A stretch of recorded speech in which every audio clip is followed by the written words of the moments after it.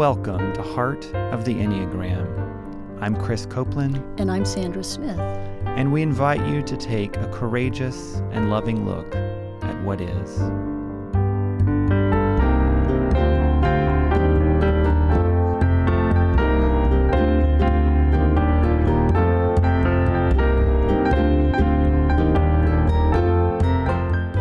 In this episode, we explore Type 4. But the longing, it feels so right. It feels like what you should do. Because if you do manage to achieve the thing you're longing for, you get it, whether you deserve it or not, or you get it, it often does not live up to the expectation.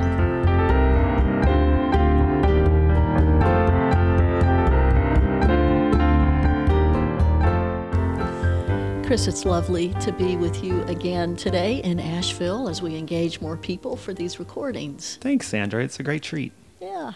And we have Jean Sexton with us today, and we'll introduce her in a little while. Yeah, but let's start by inviting our listeners and all of us to open all three of our brains, so the heart, the head, and the body. And it gives us a capacity to take in more information and to be present to all that we're going to discuss today. So I invite you to ground your body in whatever way you can do that. Come to a place of open-heartedness, and then have a curiousness of mind. And we want to invite all of us have a type 4 within us. Even us 4s have that, but all of us have a little 4 inside of us. And we want to invite everyone to listen in with that inner type 4. So if you will take a deep breath with me.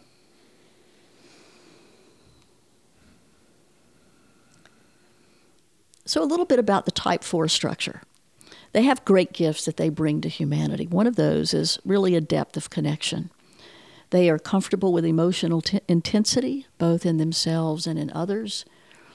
They tend to see themselves as unique or different, eschew the ordinary. It's routine. It feels a little boring to them. They seek out peak experiences, whether that's high or low. It's a roller coaster for the type 4. All right. Yes. They have a comparing mind because they've interjected an ideal and they compare reality to it, whether it's I'm comparing myself to the ideal me or my friend to the ideal friend.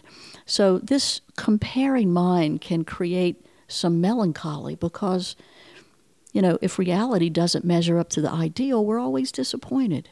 So there's a seeking often for type 4 of what isn't here. But of course, when the 4 comes home to present moment in themselves and move from longing to appreciating, it's a whole new world. And so we'll explore more of this with Jean in just a minute. I met Jean through the Biltmore Company, where she has worked for over 16 years as a creative writer in the marketing department there. She's been dabbling and studying the Enneagram for over 20 years. She's an Asheville native and lives with 3 fine canine companions. Yeah, so Jean, welcome. It's nice to have you with us. Thank you. It's a privilege to be here. I'm looking forward to it. Yeah. Thanks, Jean. So we want to start this part of the conversation, Jean, by offering a word from Henry Nouwen. And if you'll just listen, and then we'll ask you a question about that. When our gratitude for the past is only partial, our hope for the future can never be full. As long as we remain resentful about relationships that we wished had turned out differently, or mistakes we wish we'd not made, part of our heart remains isolated, unable to bear fruit in the new life ahead of us.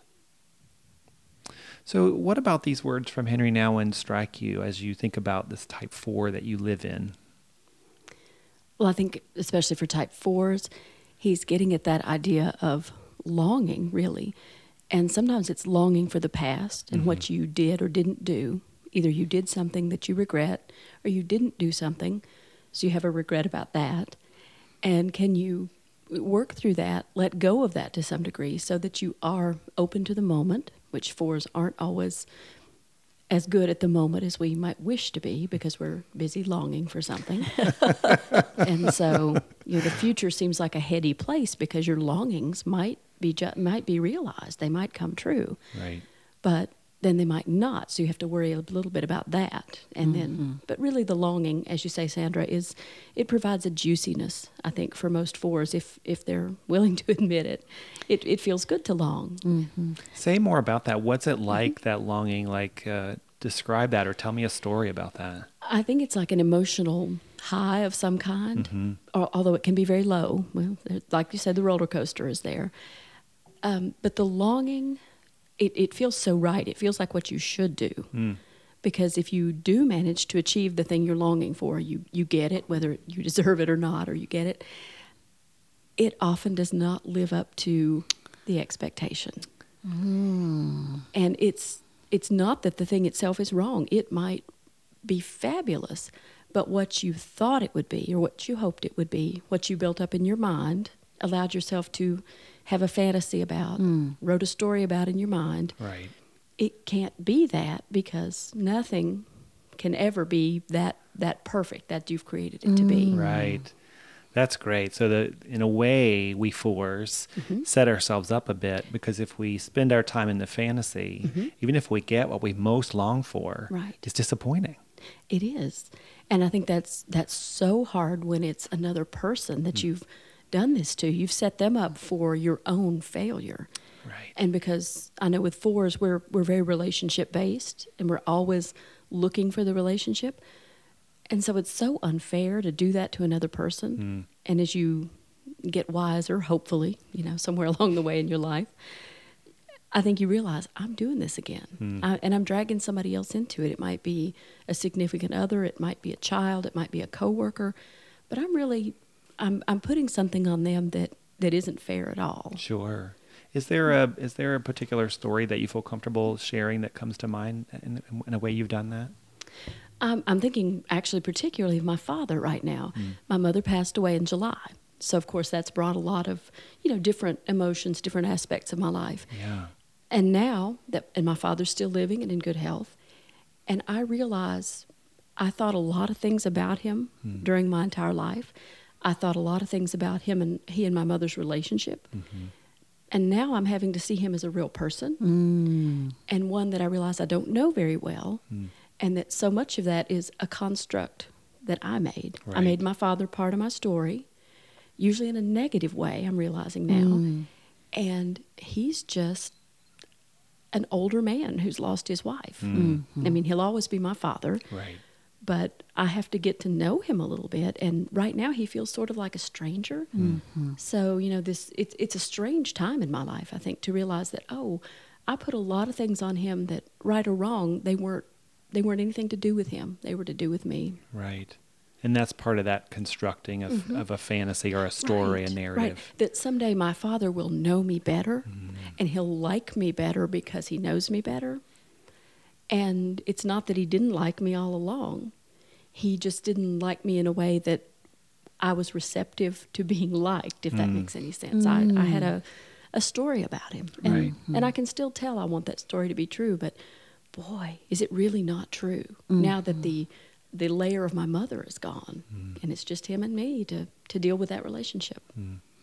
You're offering a good insight into the fantastical mind of four. Right. Yeah. And your father understands you. The four has this thing about no one understands me. Right. And I heard just a little bit of that. What if he does understand you? What if he does get you? Would that be okay? It would be, I think. I think that what I feel like he would understand about me is maybe not what I would want him to understand about me. So it's like it goes through all these layers, and I recognize that all of those are there. And that idea, I guess, of never being enough. So you weave your fantasies, and as long as you're living in a fantasy and longing for something, you don't have to be enough, because there's always something to come. Things could change. The lottery ticket could come in the mail Tomorrow. The fact that I rarely play the lottery doesn't mean I can't win. But it's a great fantasy to play out, isn't it? Exactly. Yeah. Exactly.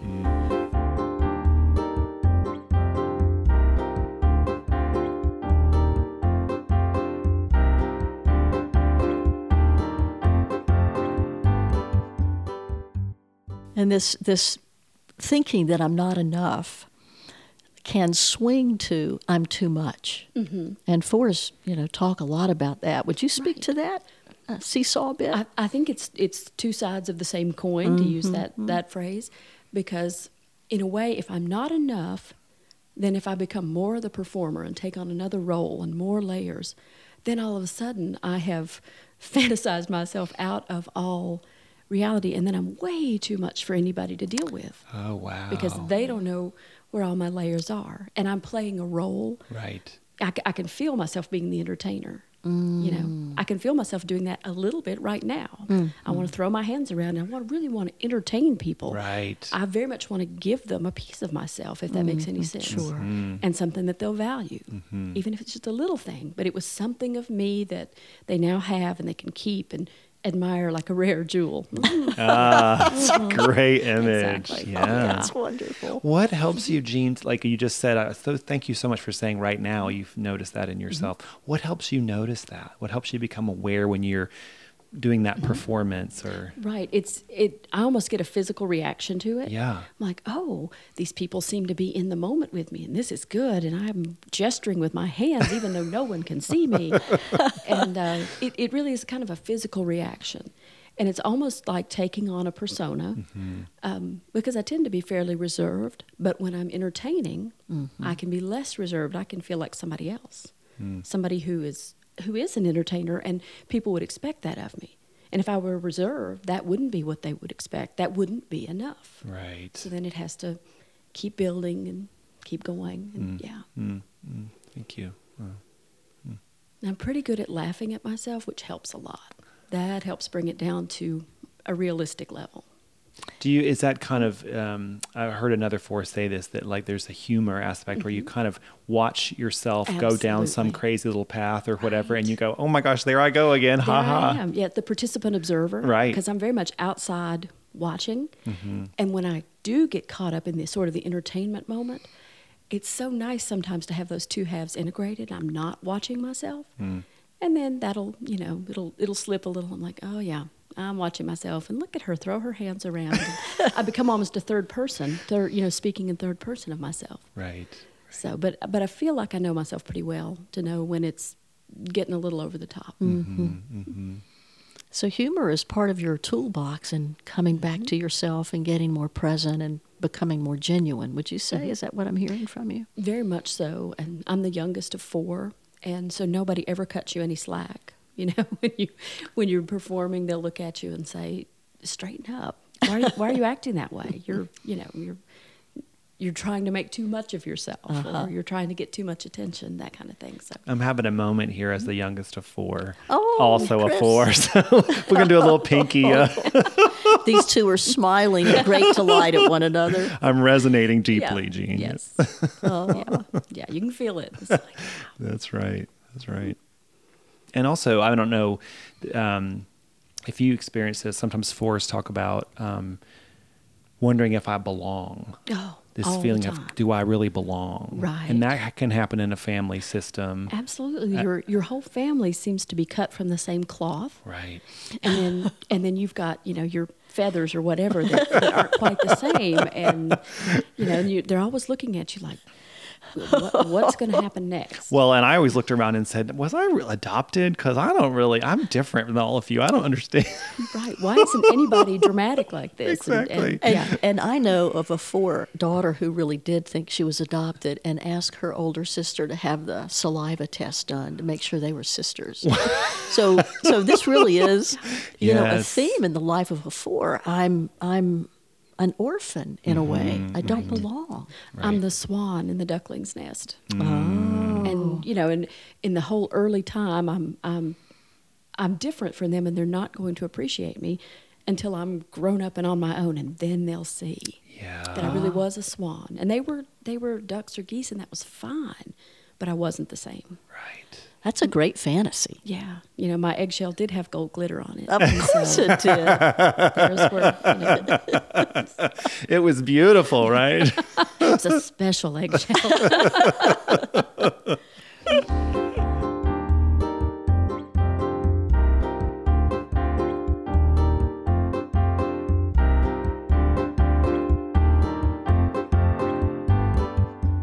We've talked a little bit about this, Gene. You know, the focus of attention of the four is going to what's missing. Kind of, we talked about longing, which is part of that, right? But so how does that show up for you, or how does that move you? This tendency to for attention to go to what's missing.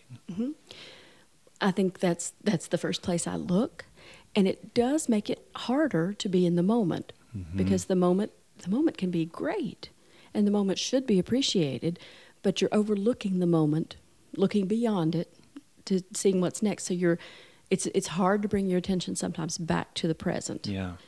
And I think we do ourselves a disservice by not being in that moment so much of the time, or not appreciating the moment. You're there and you're in it, but you're looking for the next thing. Yeah. So what do you feel like you give up by not being in the moment, not being grateful for what's in the moment? Does that make sense? It does, and I think sometimes it's the very small things, and those get lost a little bit, and I have to remind myself that they're important. And my dogs have actually helped me focus in the moment much more because they're in the moment. They're not looking at the future. Yep. They might be longing for something, but it's also in the moment. They're Right. longing for a treat or, whatever, for one of them to go away so the other one gets more attention. But that is still in the moment for them. So that's been helpful, I think. What helps you come to the moment?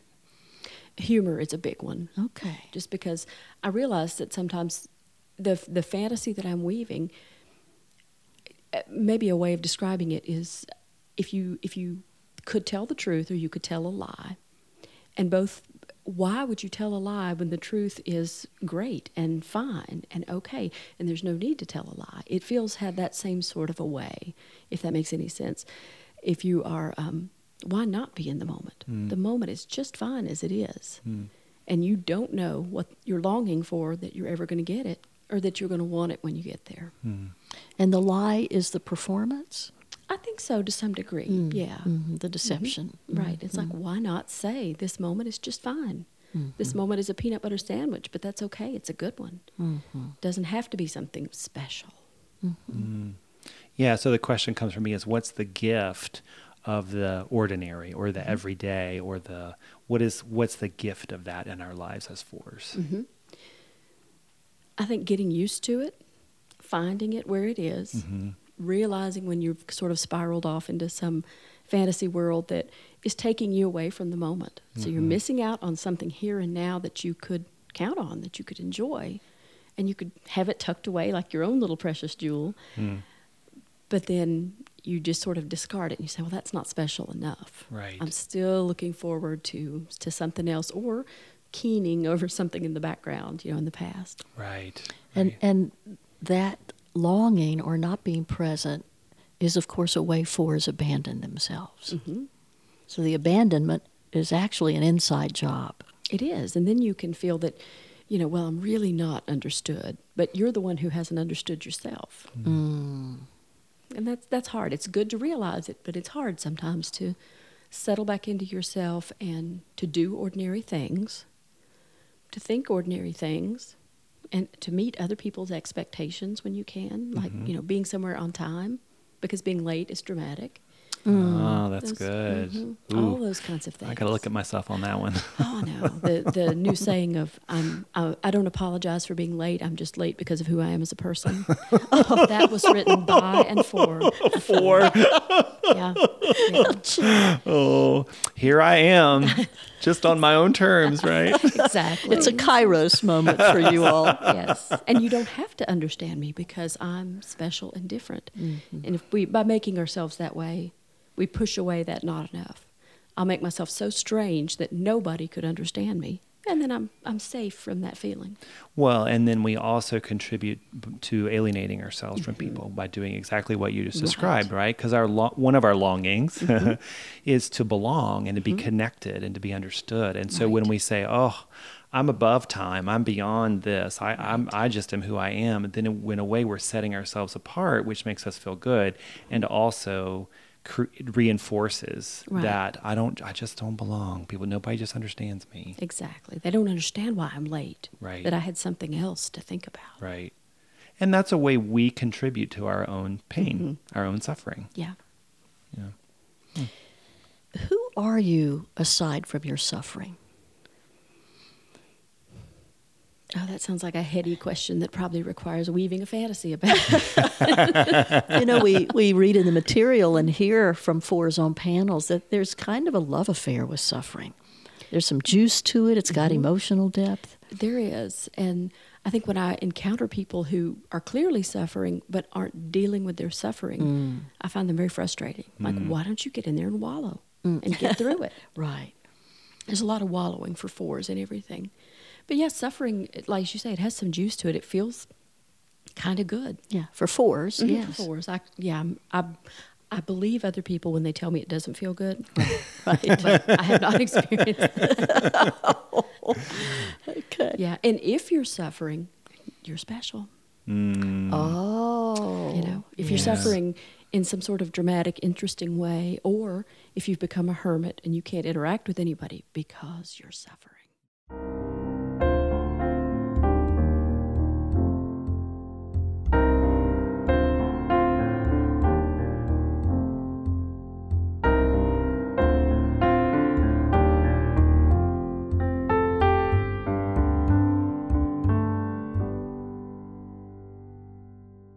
What about in your current roles? So in your work and your relationships, what are some of the gifts of the type 4 that show up, and how do they support you and also your relationships?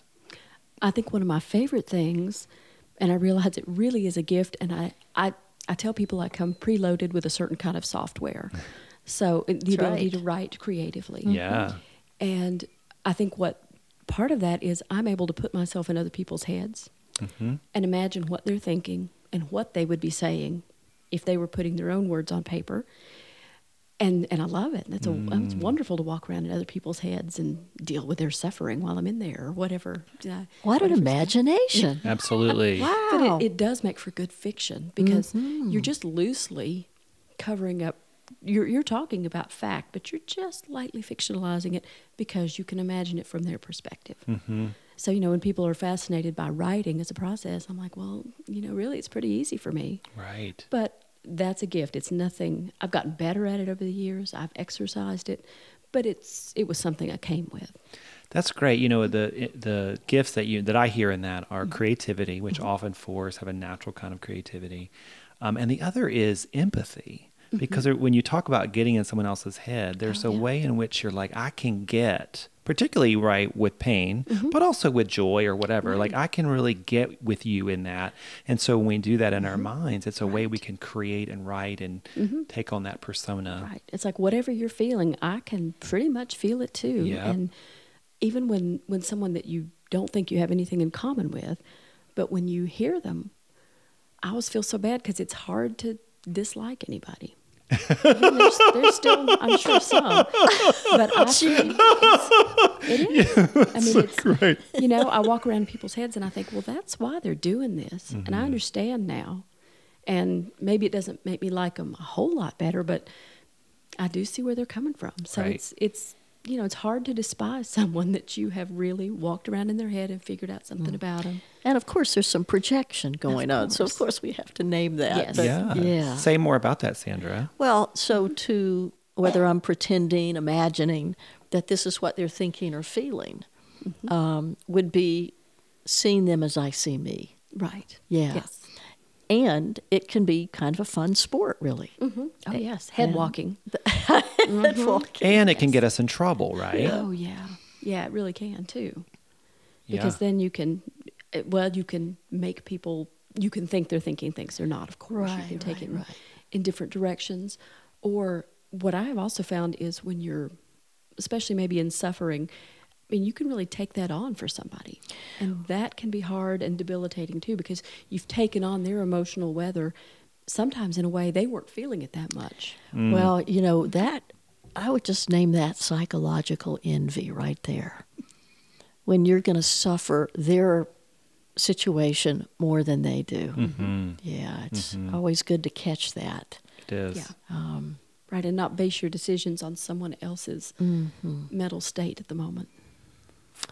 For sure. Yeah, but when you have a type that has comparing mind and can easily move into suffering, that that's something that can crop up for fours and something to be aware of. And I think one thing, I don't know if this is true of all fours, but the idea that if you're experiencing it with them, you don't have to fix it.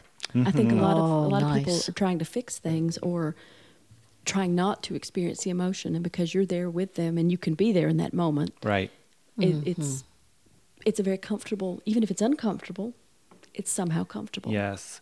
I think you've said that well, because I think fours have an ability to not fix and be with very naturally. Again, others can do that, but we do that pretty naturally. Right, But it yes. also highlights for me what I say to all my people who love me as a four is, don't try to fix me when I'm in my pain, right? That's a path. What I just need you to just be with me. Right. Just sit with me in Yeah. the hard place or Right. wherever. Right. I'd like you to listen, but you don't have to do anything. Just be in the moment with me, and you don't have to drag me out of it or fix it or change it. Right. We've got to go through it, Yep. but I'd appreciate your company along the way. Right. That's good. That's good. Lovely. Yeah. Jean, as you think about at this point in your life, and given the four patterns that you find yourself in, what do you think is your greatest invitation to grow? Where's a growing edge place for you right now? I think to catch the fantasy when it's spiraling a little out of control, and to say it is okay to not be afraid of the word ordinary. Going to work every day feels ordinary, Right. but it's really an okay thing to do, and there's a lot of good things that happen in that ordinary. Yep. So being okay with that and looking forward to the ordinary, looking for the things that don't require some fantasy to make them juicy. I think for me that's very important, realizing that nobody is ever going to be what your fantasy says they could, or you could imagine they could be. And that's okay. And sometimes what they really are is way better. But it's hard to let go of it. Sure. It's like, sometimes it's okay to take off the fancy costume and the big feathered mask and sit around in your sweats. That's all right. Sometimes it's better. Sometimes that mask is itchy. Right. And it carries its own weight. Oh, it does. Right. And people expect a lot of the mask. They might not expect much of anything of you in sweats. Well, thank you. So we have some questions for the deeper dive for the little four in you and all of the fours who may be listening. And Jean has brought forth in her story of her some of these. How does the vice of four, which is envy, seeing something greener over there, how does that impact your life? When do you experience it? When is your focus on what's missing taking you out of the moment? In what ways do you abandon yourself? And how do you return to you? And lastly, how might the longing you experience for something outside yourself actually be a longing for yourself? So with heartfelt gratitude, I'm Sandra. And I'm Chris. And we invite you to continue to look courageously and lovingly at what is. We want to thank all who've made this podcast a reality, including Wake Forest University School of Divinity, for their financial and institutional support. For Sally Ann Morris, who composed our theme music, and for Toby Becker, who provided graphic design. Thanks to Eric Merle for his editing expertise, to Tom and Lynn Berner, who provided recording space, and to the Narrative Enneagram and our mentors, Helen Palmer and Dr. David Daniels, its founders. And special thanks to all of our guests. We offer this podcast as a free resource for personal and spiritual growth. And in order to continue this work, we need your support. Please visit our website, heartoftheenneagram.com, to make a contribution and to purchase our companion book. In the days that lie ahead, may your mind be curious, your heart courageous, and your presence compassionate.